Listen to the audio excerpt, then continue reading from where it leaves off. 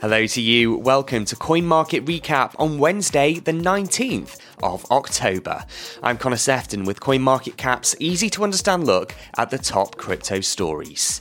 Today, Do Kwon once again refuses to reveal his current location, but apologises to the victims of Terra's collapse.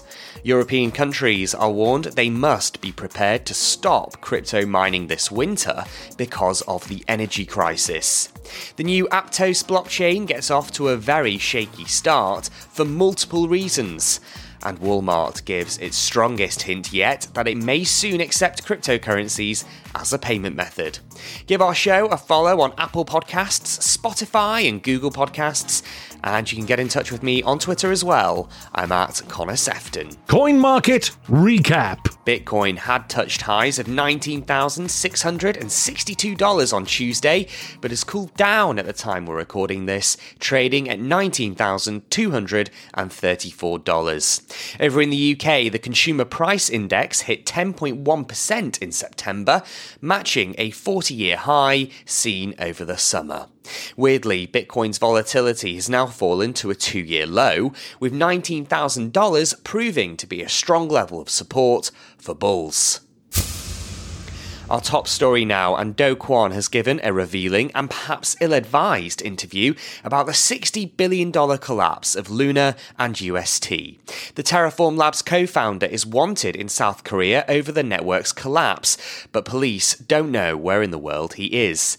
Kwon's denied that he's on the run, and speaking to Laura Shin on the Unchained podcast, he explained why he's refusing to reveal his current location. The main reason why I don't want to talk about my location to the media is because when the crash happened in May, there were lots of situations where personal security was threatened, right? And so, for instance, people broke into, my apartment building, even multiple cases in which that was televised across, my home in South Korea as well as my home in Singapore.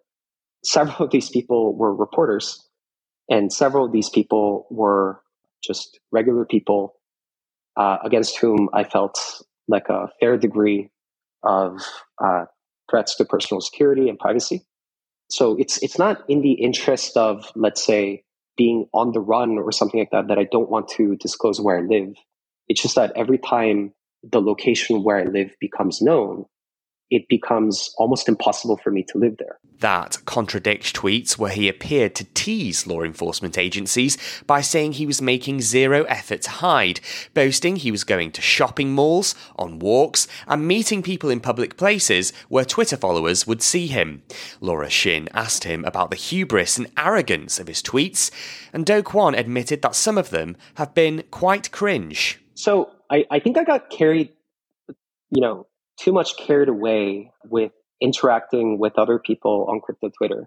So like the industry lingo for this is called shitposting, right? So I think in retrospect, I should have held myself to a sort of a more stringent standard. So, just because there's anonymous cartoon characters that are, shall we say, more liberal with the words that they're using, does not mean that I should have followed suit. He went on to suggest that his tweeting style was largely for entertainment value. You could also argue that Do Kwon's tweets have been in bad taste given the devastating consequences of Terra's collapse. Laura Shin explained that many of those who lost money had young families, and one man reportedly killed himself after his $2 million Luna investment tanked to just $1,000. Kwon was asked whether there was anything he wanted to say to victims and their families. Whatever issues existed with Terra's design, its weakness to respond to, sort of the cruelty of the markets, it's my responsibility and my responsibility alone. So for the community that engaged with the Terra ecosystem, used its dApps, sent tokens and coins into its many protocols. The downfall of the companies that chose to build on Terra, for the people that chose to work on the ecosystem, and for the hundreds of thousands, if not millions, of people that used Terra currency, the Terra ecosystem, which was all built on the stability of UST. I own up to that responsibility fully, and it's not easy. I think the hardest thing about the current situation is having to contend with, so much astronomical loss. It's quite hard to put into words, but the scale of the sort of the financial and emotional and economic damage that happened here is not easy to live with. An Interpol Red Notice has reportedly been issued for Do Kwon's arrest, which would mean police forces around the world are asked to locate and detain him. But he says the organisation is yet to declare him as a wanted man on its website, with Laura Shin receiving no comment from Interpol, despite asking for confirmation about his status twice.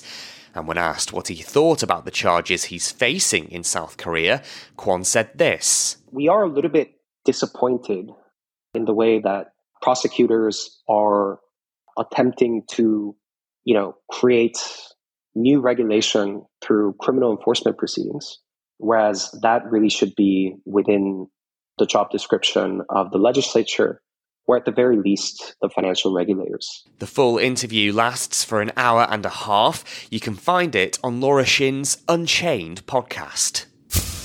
EU countries are being told they must be prepared to stop crypto mining this winter as Europe faces an energy crisis. The European Commission said energy-efficient blockchains need to be used and described Bitcoin's proof-of-work consensus mechanism as relatively outdated. Energy supplies to Europe have been affected by Russia's invasion of Ukraine, with some countries now preparing for blackouts this winter. EU member states are being urged to implement measures that reduce the energy used by crypto miners. Ethereum is seen as a shining example in Brussels, and the report says its switch to a proof-of-stake consensus mechanism has slashed energy consumption by 99%, proving that the crypto world can move to more crypto-friendly systems.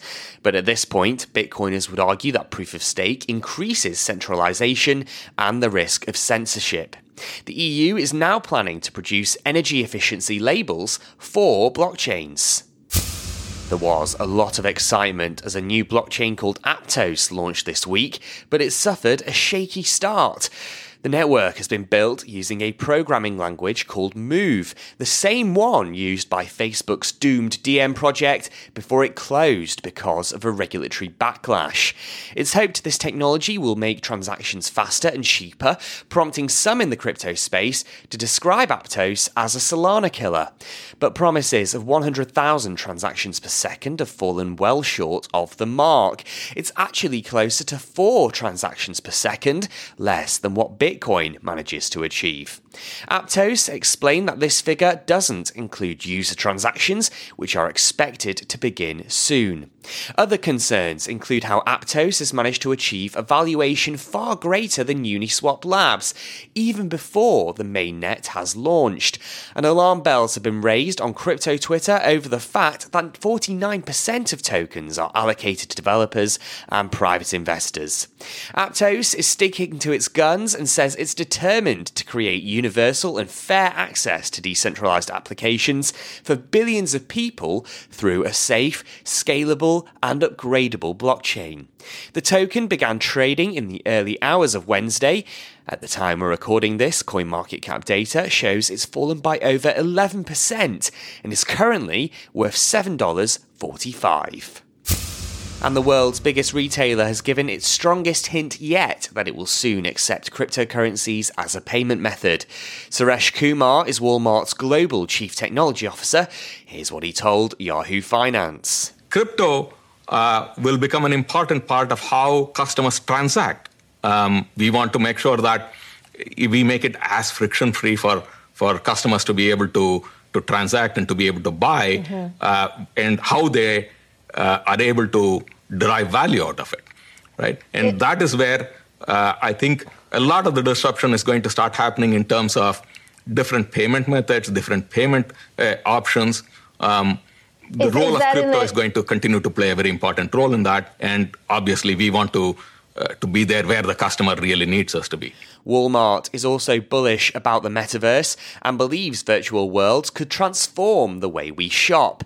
Late last year, the retail giant filed a flurry of trademark applications related to virtual worlds and cryptocurrencies, but remained tight-lipped on whether it planned to use them. That's it for today's Coin Market Recap. Please do leave us a review if you've enjoyed today's episode. There's plenty more crypto news and features on our website over at coinmarketcap.com/Alexandria. I'm Connor Sefton. Thanks so much for listening, and we'll be back with more news tomorrow. Bye-bye for now.